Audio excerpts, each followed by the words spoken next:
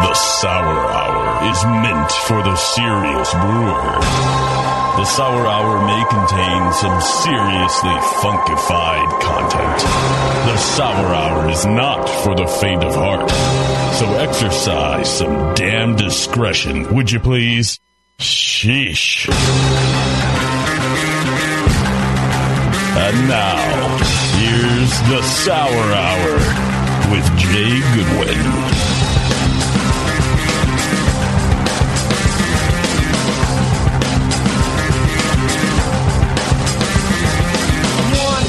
All right, it's that time. Back again on the Sour Hour. Twice in a week, Scott. Working overtime here. And I just saw you a couple nights ago. Yeah. You want to just stay in my guest room and we'll just hang out every day. It's a great time to go in the pool, that's for sure. Yeah, the dog days of summer. That voice you hear is Scott. Hey, Scott. Hello. I'm your host, Jay. We're at the Brewing Network Studios in lovely today, downtown Concord. No Bevo today, but we do have an extra person in the studio related to our main guest tonight, which is Allagash Brewing Company. And we're going to speak to our good friend Jason Perkins in a bit, but want to first introduce the person who's here live in the flesh and brought us the beer. So, hello to Aaron Nelson. Hello, everyone. Thank you for having us here today. Very excited to talk to both you and Jason about some Allagash and some sour beers, and hopefully you enjoy the treats that I brought for you today. Aaron brought these treats in an Allagash branded cooler. Yeah. From not too far away, right? You live by here. I live about a mile away down the road, so it's one of my favorite spots to grab a cold beer in the afternoon. For me, it's just a recording studio. I cannot say whether or not it serves beer commercially. It's out of the converted kegerator. The man enjoys a cold one from time to time. I think you all know the score at this point, but yeah, there's a lot of great Allagash beer in the building right now, even besides the bottles that we have in the studio. So I can't wait. Thanks for bringing them, and thanks for being here, Aaron. So let's get to some housekeeping stuff off the top, and then I say we just dive right in. I'm with you. Scott? Yep. All right. So as I said, tonight's guest is Allagash. We're always looking for more questions from our listeners. So if you'd like, email us during the week, Scott at thebrewingnetwork.com, Jay at thebrewingnetwork.com. You can normally watch us, but no Bevo today. So usually it's at thebrewingnetwork.com/TV. You can listen live, as always, on the Brewing Network app. Search BN Mobile. Please subscribe. That really helps us out on the Apple Podcast or wherever else you might find the Sour Hour. Last show, we had the Rare Barrel staff on, which is always interesting. They have a good time. That was a good time. It was less meltdowny than staff's past appearances. Less meltdowny and just a little harder to coax it out, which I think relates to our new kind of midday start time sometimes, you know? Yeah, that didn't help. You know, normally we're starting somewhere in like the late afternoon, and then it goes into the evening. The sun is setting, the Pliny's flowing. But on this show, we started at like 11:57 a.m., and it wasn't quite the same, vibe. It helps us. We love it. Yeah. Yes. And I think it allows Bevo to get here more, and, like a day like today where we have, an East Coast guest, they can get out of here at a reasonable time, so that's good too. Yeah, it makes us inch toward the professional broadcast thing. Like it's actually a real show starting at a real reasonable time, and not just like a meltdown-induced 5 p.m. Pliny-fueled start time. For sure. Which is good for us, but perhaps not good for I don't really know how the audience divides up. I know some people appreciate the meltdown; they love it. I know there's a segment of they're just like get to the info, and we get it. You're drunk. Is it 50-50? I think for our listeners, no. It's like our show, especially like compared to something like The Session, is a lot more informational, I'd say. And then The Session just kind of has a vibe. It's like put that on while you're home brewing, and it's like more shitty is what I'm getting at. Yeah, it's worse. It's worse. It's worse than our show. But yeah, I think we have the right amount. But a little less craziness and maybe a little more information on the last TRB show. So check that out. Also one other thing that's coming up in the next few weeks, and maybe even when this episode drops, it might be happening imminently.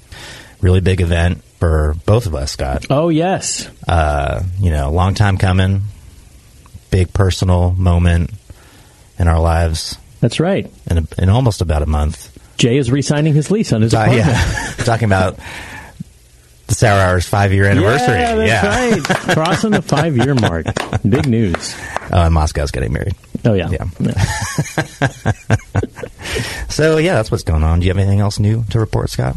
I mean, geez, given that I saw you 2 nights ago and recorded with you 6.5 days ago, yeah, I have a ton. Are you ready? Yeah. No, I want to talk to Jason. I want to drink Allagash beers. I have to say, before we start here, I'm so excited to do this show, as I always am with Allagash, but in particular, I don't know, is it just, even they seem to be perpetually upping their game, which seems hard. They continue to top themselves. The collaboration beer between Allagash and... We just doing with Saison DuPont. Brasserie DuPont. That's what I'm talking about. Yes, the DuPont Allagash is the best beer I've had in a long time. Wow. That beer's incredible. You drink my beer constantly. Oh, I chose my words carefully. No, that beer was really just out of this world good. And DuPont is one of my go-tos, just a fabulous, I always love a Saison DuPont, but man, that beer blew me away. It blew me away. I couldn't agree more. There's always, especially with these little bottles that we've got in front of us, and we're seeing them, trickle out here to the West Coast more and more often, which is great. I see some in the Brewing Network Studios fridge out there that look very nice. So, let's just bring Jason on. Enough yapping about how great this brewery is. Let's talk to one of the guys who makes it great. Jason, how's it going, man? It's going great.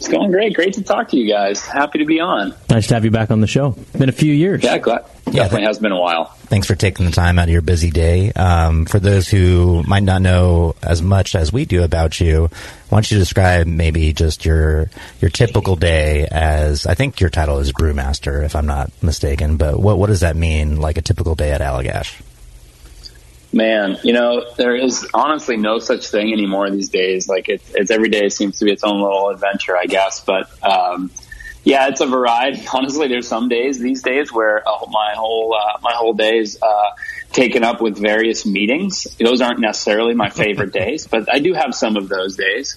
But I still oversee all of our brewery operations, if you will, here. So from ingredient selection to warehousing to brewing and cellaring and packaging and quality. So it's pretty dynamic, lots of different stuff every day. As far as hands-on stuff, probably the stuff I'm the most hands-on with still, the stuff that I'm the most reluctant to give up is a lot of the stuff to work with the wild and sour beers. So I still have my hands pretty deep in that stuff. So, these days there's, we're having really busy summer. We got a can line that's way too small for our needs. That's taking a strain on the staff. And it's fruit season. That's just a killer. We use pretty much, almost exclusively fresh fruit and almost exclusively from Maine. So just by the nature of our growing season, it's basically July and August. We just get hammered with lots of fruit. So it ends up making for a pretty busy summer for sure. Yeah, it sounds pretty busy. And I guess sort of to Scott's point from before we brought you in, it seems like there are always a lot of new and exciting things happening at Allagash. What are some of the things that really stick out to you as things that have either come out recently or you're looking forward to in the near future? Yeah, for sure. I'll have to just dovetail on the DuPont thing, which was earlier this year. But that was it was such a crazy honor. And, they reached out to us. They wanted to do something with us. And obviously without even a moment's hesitation, we said yes. So we got to go over there and brew at that, really historic facility over there, which is kind of an interesting place because it's got a combination of old and new. There's a fair bit of old equipment there and direct fire. Kettle still, et cetera. But they've got some investments they put in the facility in the last couple of years that have modernized it a little bit more. So kind of a fun combination of the two. And just to be able to work with those guys, pitch yeast, which you're basically doing by hand with a stainless steel bucket, the historic Saison DuPont yeast, was just so much fun. And then we were able to bring Olivier, their brewmaster, here earlier this year to brew kind of another version, different beer. But again, another kind of collaboration with them, which we just released around here, which is just a limited release. But that's been just a ton of fun to be able to work with that super historic brewery. We got a whole bunch of new beers coming out, and we're, I think like a lot of breweries these days, we recognize that's what the consumer wants these days. And so luckily for us, it's what we love to do as well. So, lots of, in a given year, we could have as much as 100 new beers. Now, a lot of those are really small releases in our tasting room, but got a lot of fun stuff. We're tomorrow packaging a beer called True Penny Pilsner, which is our kind of Allagash take on a Pilsner. We've always been Belgian inspired, so it somehow felt a little bit like, for us to do a Pilsner, we love a Pilsner as much as every brewer loves a Pilsner, right? So we did our own take on it, and so it's a co-fermentation Pilsner where we ferment a portion of it with a lager yeast and a much smaller portion of it with straight up Brettanomyces, and then blend the two before packaging. So kind of get this very subtle Brett character, almost like the contribution it gives to the beer is almost like what a hop selection contribution would be, a subtle kind of tropical fruitiness. It's kind of buried in the rest of the Pilsner character. So I'm personally pretty excited about that because, I love to crush Pilsners. And I love a little touch of Brettanomyces, so it's been a fun project and delicious beer. So those are just a few, but man, we got a lot of other fun stuff going on as well. I can see that, some Brett character sort of taking the place of a Saaz type character, like it lending itself really well to a Pilsner profile.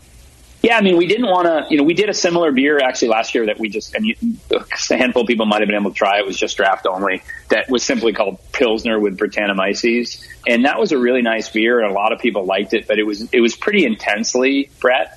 And that was more of a true co-fermentation, not two independent fermentations. And the Brett really does what Brett does and really took over and contributed. So it became really more of a Brett beer than a Pilsner. So we kind of revamped it and changed the process around a little bit because the intention was to, again, make that be more of a subtle background character and really honor the crispness of a great Pilsner and not have, kind of that funky Brett take too much away from that. We did a similar beer, similar in that, similar kind of inspiration earlier this year called Moselle. That was a 60-40 blend of lager and Saison, same kind of idea. So again, like making a nice drinking Saison or lager with some Saison character. So it's fun working on those kind of hybrid projects.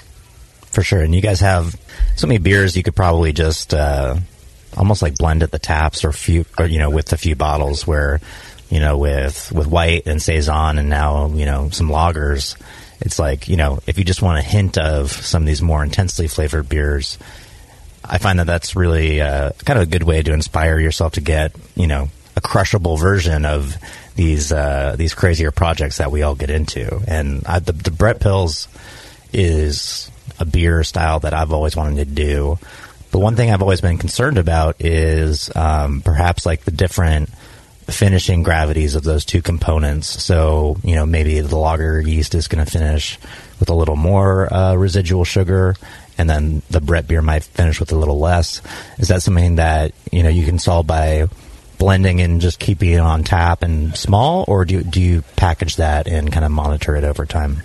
Yeah, so it's a great question. It was really a big battle with this beer to do it the way we wanted to end up doing it, of really having that subtle Brett character. With the first version, the Pilsner with Brettanomyces, we really just let the Brett do its thing. So we had an even longer lagering period, if you will, where the Brett finished, got it to a stable density, and then we were comfortable with packaging it. But that was only in kegs, and so that it gives us a little more flexibility there.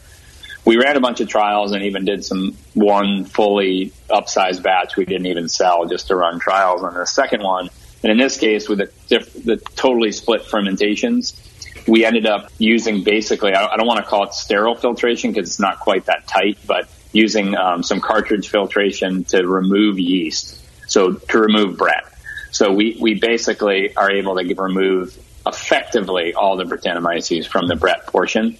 And, to be honest with you, I struggled with that a little bit because it's a different approach than we do with other beers that have that degree of filtration. We've never really done any kind of true that tight of filtration before, but I settled on it. We settled on it because it accomplished the goal that we were setting out to do. And again, this like subtle Brett character, and we really wanted to capture it in time. Like Orval, one of my favorite beers in the world. One of the great things about that beer is, the whole guess the date game, right? Like, don't look at the date, drink it, see if you can guess how old it is. And I love that about it. But for this particular beer, we wanted to kind of capture that Brett character and keep it where it was at packaging and hopefully throughout its whole life. So that was kind of our good compromise. And then the volume we're using, it's only about 8% of the overall brew. So, if we were to have to do filtration that tight on a large batch, it would be really problematic and take a long time and be expensive and wasteful. But in a small portion, it's actually fairly manageable. So we centrifuge it first to remove the majority of the Brettanomyces, and then follow that with a tight cartridge filtration.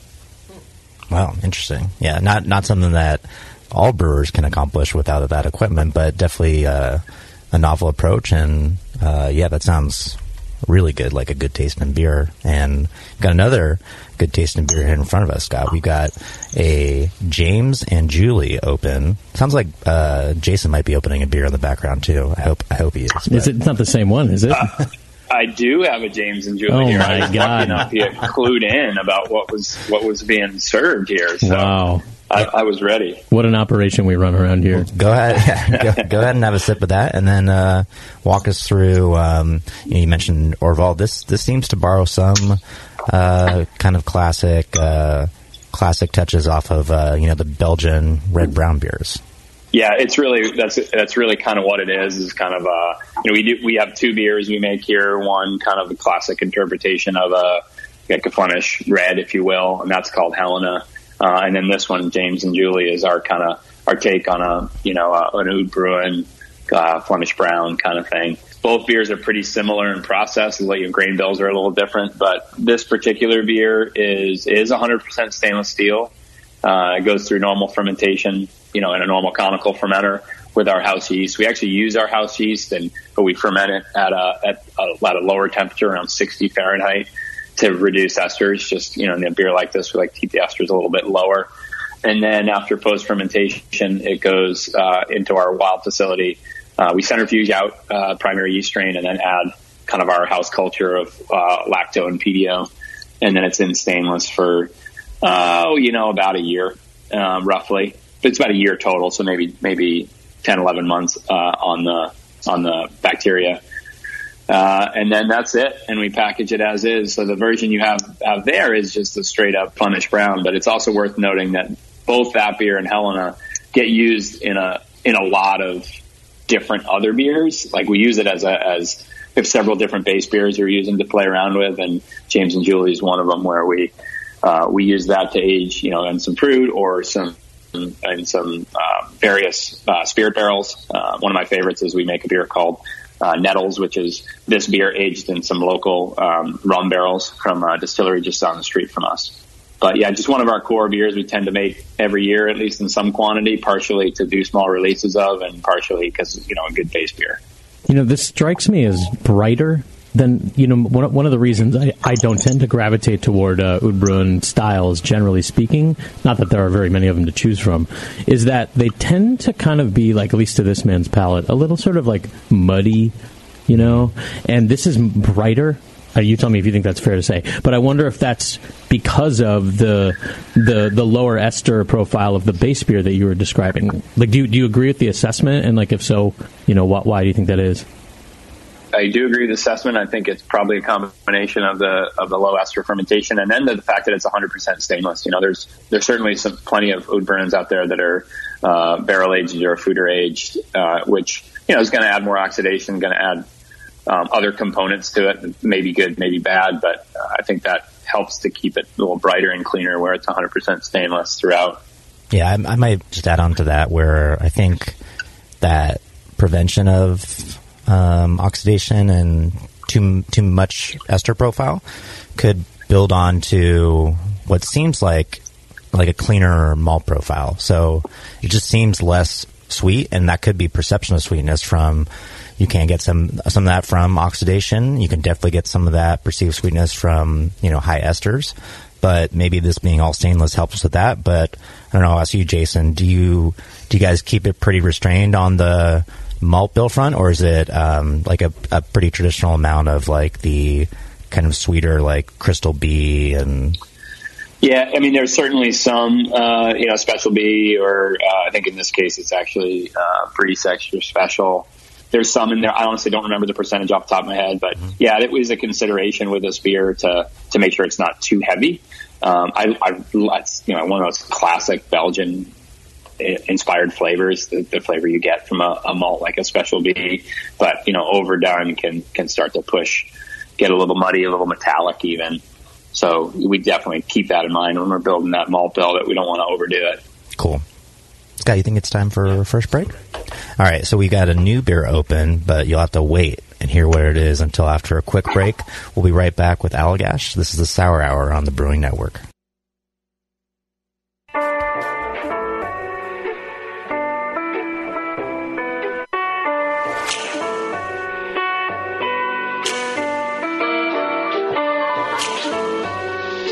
Hey, this is Rob from Allagash Brewing. You are listening to the Sour Hour on the Brewing Network.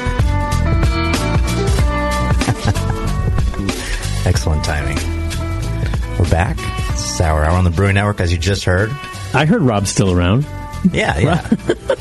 He's around. Right? Still does things. He showed up to our Saison Day in spirit at the Rare Barrel. Remember that, Aaron? We put up a little picture of him, a little shrine. In spirit last year, and in person 2 years ago. 2 years ago. And then Jason last year then. Rob came first, then Jason, then Rob in spirit. There we go. Jason, I wonder why we can't remember. Yeah, I have a few ideas. No, it's always great to host anyone from Allagash. Great company and great people and great beer, which we have another one open. This is the little... Do you guys go Sal or Saul? Little Sal. Jason, I don't know if you know this, but Maine's known for their blueberries, and this beer has blueberries in it. Yes, it does. Can you tell us a little bit about this one?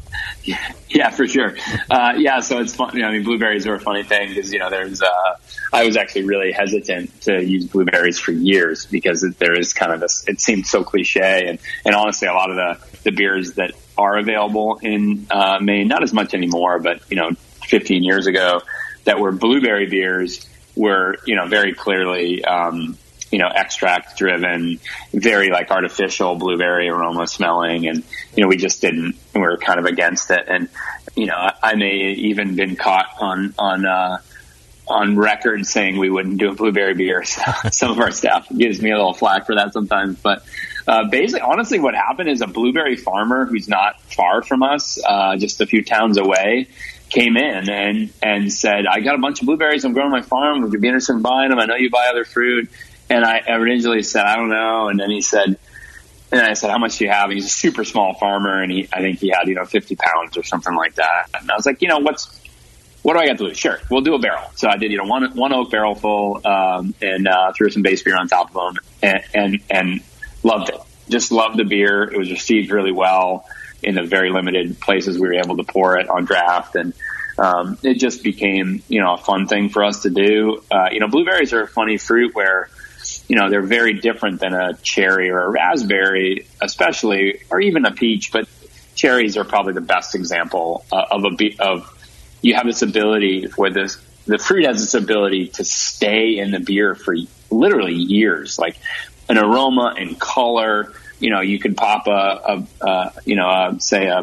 creek that's 6 or 7 years old, and it might still have this bright cherry aroma. It's pretty remarkable.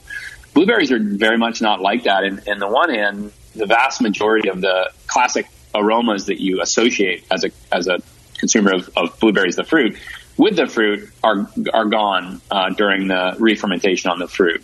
Early on in the process, you taste the beer in the first month or so, and it's like I always say you could like spread it on pancakes. It's like lots of blueberry aroma and sweetness and whatever. But as the sugars get consumed, a lot of those other aroma compounds just are volatile and they're gone. So in the end, you get in the beer, and we're adding like 3.5 pounds per gallon of blueberries to that beer, so pretty heavy amount. And you get in the finished beer, you certainly get this beautiful purple color, and you get some slight classic blueberry aroma, but very little. Certainly some blueberry flavor in the finish. There's kind of a clovey smokiness that comes through from the fruit as well. So it's just, I think if somebody goes into this beer assuming that's going to taste like a fresh blueberry, it just doesn't, but it does add some really other cool, fun characters to the beer. Forgive the dumb elementary question. Do the blueberries just go in as is, or do you sort of mash them up first? We don't. We throw them in as is. They're and I should also mention the classic Maine blueberry. For those folks who don't know, is a low bush, like not even bush. It's the plant grows. It's wild. You can't plant the type of blueberries that are grown here in Maine. They have to be kind of allowed to expand on the land they're already in, and so they're very they're found in Maine and a little bit of Canada, and they're little. They're the small fruit as opposed to the big ones, which are more commonly found. Those are like higher bush blueberries. And the flavor is different too, more intense flavor in the smaller fruit, a little bit more tartness as well. But the skins are, susceptible enough that we can just throw them right into the beer. We do get them brought to us. Yeah, all blueberries these kind of blueberries have to be raked to be harvested. So they're basically manual raked. So if they're sold in a grocery store, it's important for the farmer to preserve the perfect fruit so it looks good to the consumer. We tell the farmers, don't worry about that because it's going in the beer right away. We'll put it in the beer within the same day it's picked. So, sometimes they come and they're already like what a normal consumer would call damaged, but they're kind of broken a little bit. I would imagine the farmers use the same method to pick the blueberries no matter where they're going. Like, how does it change? Yeah, it's with blueberries, it's mostly in the way they're transported. They have to be really careful when they that's why you see blueberries in a store always in those little pints. If they put them in a larger container, like a 5-gallon bucket, for example, they'll just get smushed. And we don't care about that. So, and the same thing with something like raspberries. The farmer we get raspberries from actually has this semi-homemade raspberry harvester that they basically only use for us and then for one other customer who makes jam. Because, again, they can't pick the raspberry. They have to hand pick the raspberries for the grocery stores and for the farmers markets. But for us, they can bring us a 5-gallon bucket that is 100% raspberries, but kind of a mix of what you'd expect to see in some really mashed up, really raspberry juice, honestly. Yeah, I'll just add on to that. We did a collaboration beer with a company called Imperfect Produce. Oh, yeah. They've been on the session. They've been on Brewing Network, and they essentially do what Jason is describing kind of in bulk. So they actually work with these farmers and find sources for the, quote-unquote damaged fruit. I mean, I've seen hundreds of pounds of this fruit. It looks absolutely fine. Maybe 1 out of every 20 is like, oh, I can understand what's wrong with this one. But most of them, they just look completely fine. And it's because the grocery stores just have such a high QC aesthetic. For visual aesthetics, yeah. It has very little to do with, how the quality of the fruit or anything. People just won't buy it if it looks wonky in any way. Yeah, so we've done some beers with them, and it's pretty interesting. But I love this beer. I love the blueberry character in it. Blueberries, to me, have so many different flavors about them. Aaron and I were just talking about it off air where, this gives me a lot of, like, vanilla, a little earthy, a little bit of, a little kind of like savory in a good way. And, sometimes you buy blueberries and just inside of that little pint thing, they taste way different. One can be very sweet, one can be very tart, and this whole beer with the blueberries kind of gives me a little bit of everything without too much of anything. So I really, really enjoy that. There's also plenty of blueberry beers out here in California. We don't really let the blueberries boss us around like you guys do in Maine, but this beer is still, I think it's still worth a lot of the effort. And the base in this is the red you were talking about before, right, Jason? Yeah, correct. Yep. So that's the Helena is the base beer for that, which is really similar to the James and Julie in a lot of ways. But one big difference is the portion of which is aged on, or it goes through the souring process with the lacto and PDO blend is in a foeder. So that kind of is, I guess, a shout out to the classic, the Rodenbachs of the world, foeder aged and foeder soured. For sure.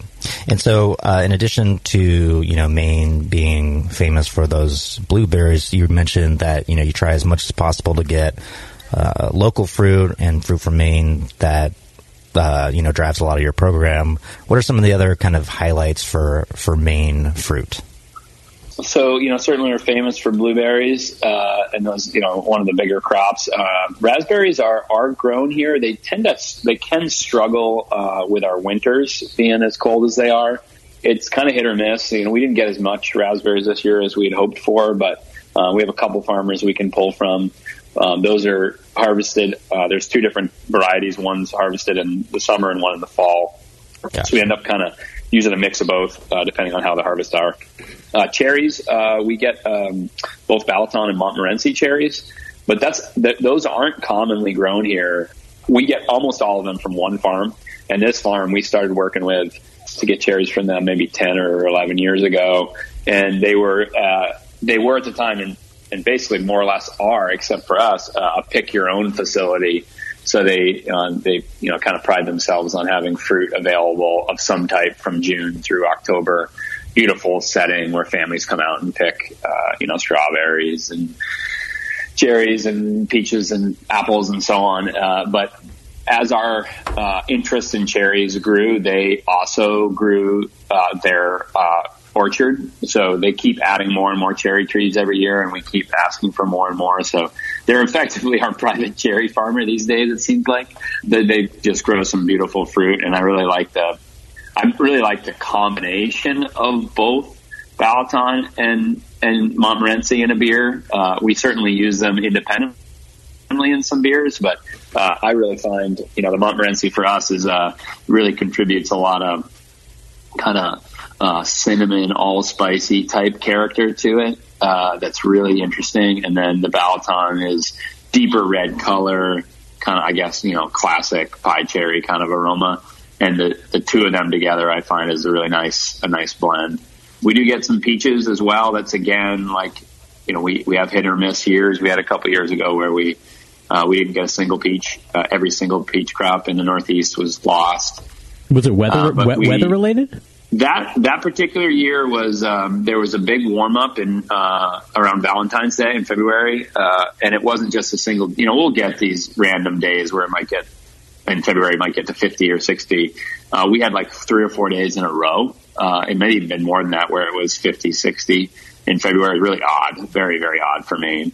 And these trees said, "Oh boy, it's springtime," and actually started to bud out, and then. It's not springtime. There's many more cold nights in March and April even here. So, they lost. It was a particularly bad year for apples, but for some reason, peaches were lost almost everywhere. Ironically, the only parts of New England that did have a little bit of peaches were way northern Maine, where that warm up didn't happen as much. So those trees, ironically, were the ones that weathered it that year more than others. Gotcha. I was thinking as you were saying how unusual it is for February to be that warm in Maine. I looked over at Aaron and I was like, how did this guy get the California gig?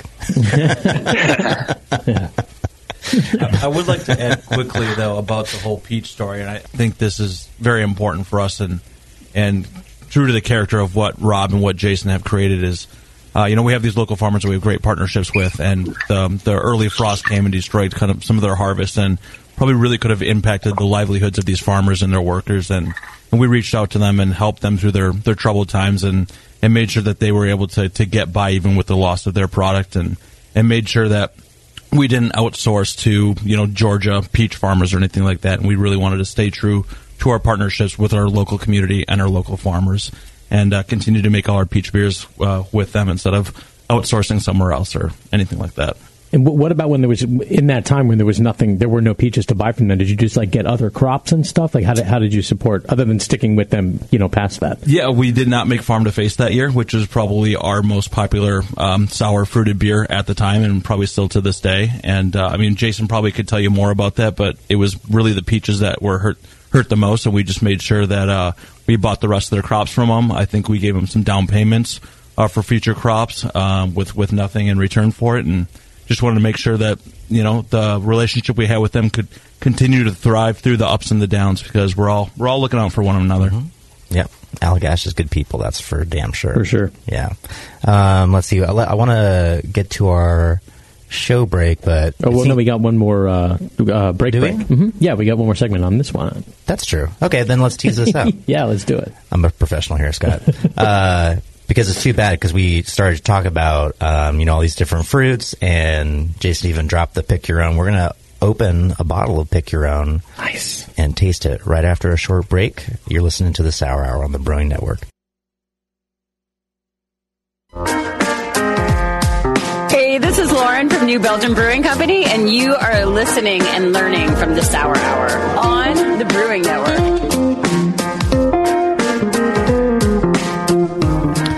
All right.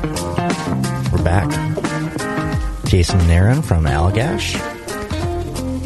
And we've got another great beer open. Speaking of cherries, strawberries, raspberries, and blueberries. Holy crow. This thing is amazing. It's great beer. We've got Pick Your Own open. And Jason, I know you discussed some of this in the last segment, but I guess what makes this beer kind of unique from your fruit sourcing perspective, and how do you come to a decision about these are the 4 fruits we're going to add to this beer?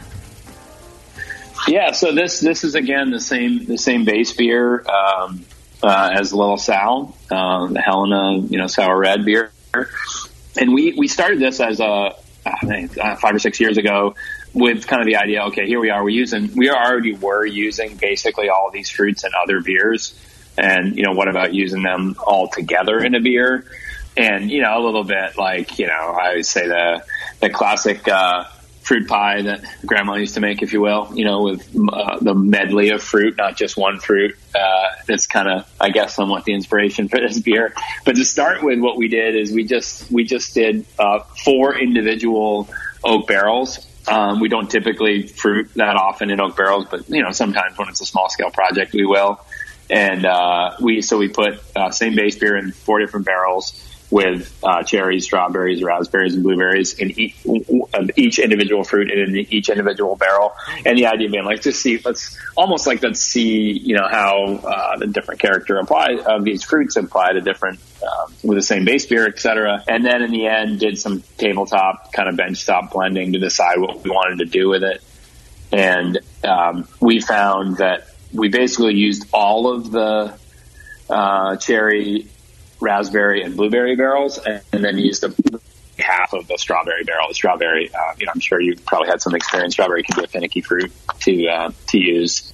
So the character we didn't like a lot of that character, some kind of heavy medicinal phenol thing going on. And so we used a small portion of it. And that was the first time this beer was released. And then the following year, we basically kind of followed similar proportions of fruit concentration, if you will, in the final blend, and did it all in a single tank. And I was a little interested to see if that would have the same effect, and we were still pretty happy with it in the end. So we've now made this a handful of times with that same kind of concentration of fruit that was determined in that benchtop blend of the first round. One of the challenges with this beer is the fruit is harvested over roughly a month period of time. Strawberries first, typically cherries, maybe sometimes raspberries, depending on the year, second and third, and then blueberries finally. We're just getting blueberries now. We got a delivery this week, and we'll get a little bit more next week. The challenge there is, we have to kind of slowly add the fruit. So we usually, we have a tank full or a fooder full of base beer, and, we start with strawberries, put a little bit of beer, a little bit of strawberries, and then the other fruit, and keep adding fruit and adding base beer as we go. And then at the end, we'll do some kind of recirculation of the tank to kind of get everything somewhat mixed. But it's a little bit of a pain in that regard, where we have to add the fruit over an extended period of time. Let me preface this by saying this beer the aroma is significant strawberry. The flavor is overwhelming cherry, almost to the point where I don't know if you didn't know what else was in it that you would even pick any, you would just think it's a cherry beer. It has a lot of depth and complexity from so many different fruits. But you tell me, Jay, if that smells like strawberry, tastes like cherry. Yeah, fair to say? You're wrong. You don't get the same thing? It smells a lot like cherry to me. And then maybe a little more cherry raspberry in the flavor. A lot of the things Jason was saying, I think it was about the Mount Morency cherries where you get that like cinnamon kind of thing. Mm-hmm. I get a lot of that in the aroma. But when you use this many different fruits, it's of course open to interpretation. But I don't know if you have one of these, Jason, or the last time you had it, what you thought the dominant flavor was. Well, it just so happens that I'm drinking one right now. Oh, this is excellent. Convenient. So how about that? Yeah. I definitely get cherry, I guess, is the one that sticks out to me most in the aroma, but I definitely get some raspberry notes in there as well. Sounds like Jay was It right. smells like candied strawberries to me. Oh, well, so, all right. Well, my question was, given your description, and the finicky nature of strawberries, which, brewers are familiar with, and how it came out for you guys, why did you include any in the blend? Oh, that's a good question. I mean, it's so hard to really, honestly, it's, and I think part of why the confusion or the difference in opinion, if you will, between what we're getting from this beer is, there's, I'm sure if you were to look at the actual aromatic compounds that make up these fruits, there's got to be tons of crossover, right? So there's certainly plenty of similarities in the kind of compounds that these fruits are contributing to the beer. So it's really hard to really find the nuance from each fruit's contribution in this beer. Because it's so mixed together. So, I mean, as stupid as this sounds, we add the strawberries because we did the first time and we liked the character. So, I've just kind of continued down that road. No, I think that makes a lot of sense. What do you interpret that, or what do you attribute that kind of weird strawberry character you get sometimes, which I get actually none of in this beer. Yeah, not at all. But what have you guys looked into that, or what are your thoughts on how brewers could troubleshoot that? I don't have great answers other than I will say that an interesting thing we personally, and we haven't done like true, peer-reviewed research on this, but variety of the strawberry does seem to make a difference. We had the same farm and we get some cherries from it. Just an interesting experience, a handful of years ago. And I think, Aaron, you visited the farm as well. And during strawberry harvest, he had me come out one year and went like row by row. And he's got, I forget how many varieties of strawberries he grows, but, close to 10. And we just kind of grabbed the one strawberry, ate it, went to the next row, ate it. And I felt a little bit silly, but because in my head I was like, a strawberry is a strawberry, right? Like strawberries are strawberries, but a silly, like an incorrect assumption. And especially when you're eating them side by side like that, the nuances and differences, and not always subtle, between varieties was pretty remarkable. So we found that playing around with a variety did help. Quite a bit. We just still don't use a lot of strawberries. The only beer we use it on the regular with is Avance, which is already a pretty big, complex beer as it is. It's effectively a Belgian quad that's aged in bourbon barrels and then goes through a souring process and then aged on strawberries in the end. And so in that case, the strawberry character works. It kind of melds its way with the other complexity of flavors that are in there. We're also using it at a much lower rate. I think we're more like, roughly a pound, maybe 1.2 pounds per gallon, as opposed to 2 pounds per gallon or more with a lot of other fruit. So those are kind of the ways we've worked around continuing to use them because we want to use them. It's another commonly grown fruit here in Maine. And it's a nice way to support the farmers, and it's fun to use something local. So those are kind of the ways we've figured out a way to use them in our beer. Awesome. Well, I want to briefly transition off of fruit for a minute and maybe just get a little more of a technical overview of what is new for you guys. So, I mean, I'm sure you've been working with the same or similar cultures that you have for many years now. What's some of the advice you could give brewers with less experience, maintaining their house cultures or developing these new brands over time? What are some, yeast management tips you could give either some pro brewers out there that are listening or even home brewers? Yeah, sure. I mean, we tend to try to keep things as simple as we can here. We're in the case of Brettanomyces, we're banking our strain, what we call our strain. We lovingly call Brett Michaels, the strain we discovered years ago here. we keep that banked, and then, we'll occasionally buy additional strains and right now we're growing our own internal bank, but they're just commercially available strains. And anytime we use those, it's a fresh propagation. And each one of those strains has their own kind of nuance to them in terms of how they like or don't like to grow. When it comes to the lacto-pedio blend, we kind of settled on a blend that we really liked. And we really have two kind of techniques for inoculating beers, and they honestly are fairly similar in that, one, we have an old Grundy tank that we call our Minion tank. We even painted it to look like a little cartoon Minion, so it looks like a Minion, although I was a little disappointed. We painted ours, and then I went to New Belgium, and they have one in their lab too, and I think I'm pretty sure they beat us to it, so I can't take credit. Maybe, or they copied you. Was it of a Minion? I don't think so. It wasn't I think we didn't copy them. We just think alike. Wow. I think they copied you. It's an interesting coincidence. I think that was a direct quote from Jason Perkins. New Belgium copied us. Headline. We've copied them so many other times. We might as well admit that we copied them again. So,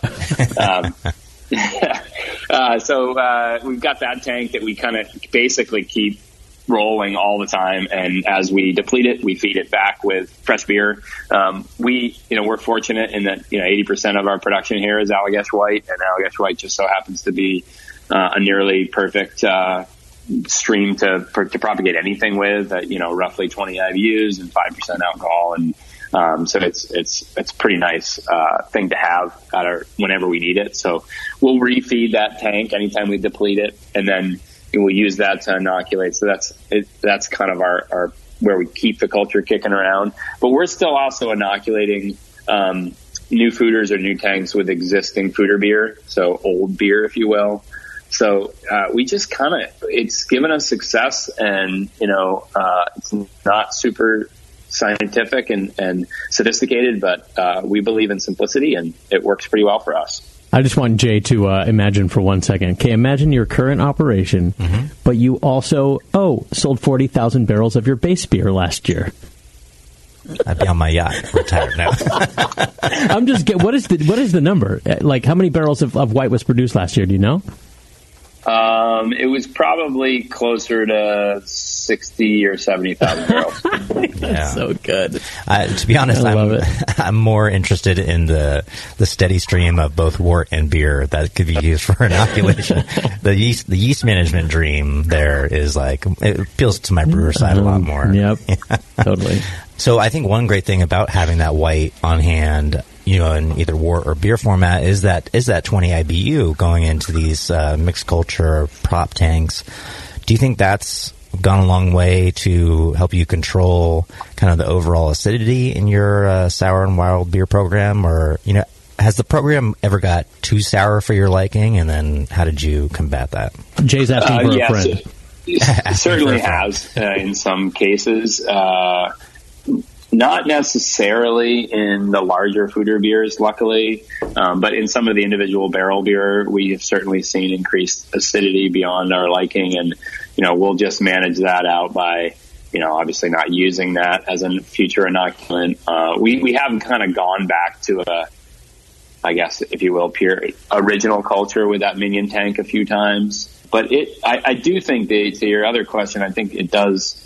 The 20 IBUs does kind of help to keep things at bay and to keep the bacteria kind of happy and capable of dealing with IBUs at all. It doesn't tend to have too much trouble. I mean, most of the beers we're adding it to are 20 IBUs or less as well, so it ends up being a pretty easy battle for them. And Jay, you're more in like the 30 to 40 now, right? 25 to 30. Okay. Most of our golden sours, and that's worked like a charm. Yeah. But we introduce all of our mixed culture later in the process. We dry beers out quite a bit in primary fermentation. We also invested a lot more in barrel treatment. Those are the big three for us. And I'm not sure if I could attribute it. We did it kind of all at the same time because we were going up against like a mega culture. So I'm not sure I could say if one, was better than the others, but certainly two are cheaper than the other one, which was investing in the barrel treatment program was pretty crazy expensive for us. How do you guys treat your barrels, Jason? If they're gonna be empty for, I don't know, more than a couple days, what's the treatment process like? Yeah, so all the barrels get pretty rinse out. I'm spacing the name of the unit on the top of my head, but it's effectively a 180 degree pressure washer. Pretty common out there. You probably know what it's called. I just can't remember off the top of my head what it's called. Yeah, the Gamma Jet? But it's not the Gamma Jet. I forget what it's called, but it's got it's a pretty robust cleaning and 180 degrees. So it's really kind of somewhat even scraping some of the inside of the wood back a little bit, which is nice. So that's for any barrel that gets emptied. We still do a fair bit of sulfuring barrels, which is not my favorite thing to do in the world, but we still do it because we just have these cycles of time. And we try to manage as much as we can with, a lot of our barrels are coolship barrels. So we try to manage it. And so only do, empty barrels when it's close to the season. But in the end, our coolship season is more or less just, November and December. So inevitably we're going to have barrels that have to sit empty at some point in time. And so in that case, we're sulfuring them. And then on a 2 to 3 month basis, those barrels, if for some reason they have to be empty for longer than that, they then get taken down, go through another kind of cleaning and rehydration process, and then sulfured again. And it's not ideal, but it works pretty well. With fooders, we don't leave them empty for more than a day or two. We learned the hard way that can burn you. We had one very, very leaky fooder on us that we unfortunately did not leak water. It leaked beer for a long time. So that was years ago. And so now everything's scheduled effectively. So a fooder is only empty for, maximum 2 or 3 days. Gotcha. And just one quick clarifying question, then we're actually going to get to our show break and bring you right back for as much time as we have left of yours. But you say sulfur. What form does the sulfur take for you guys?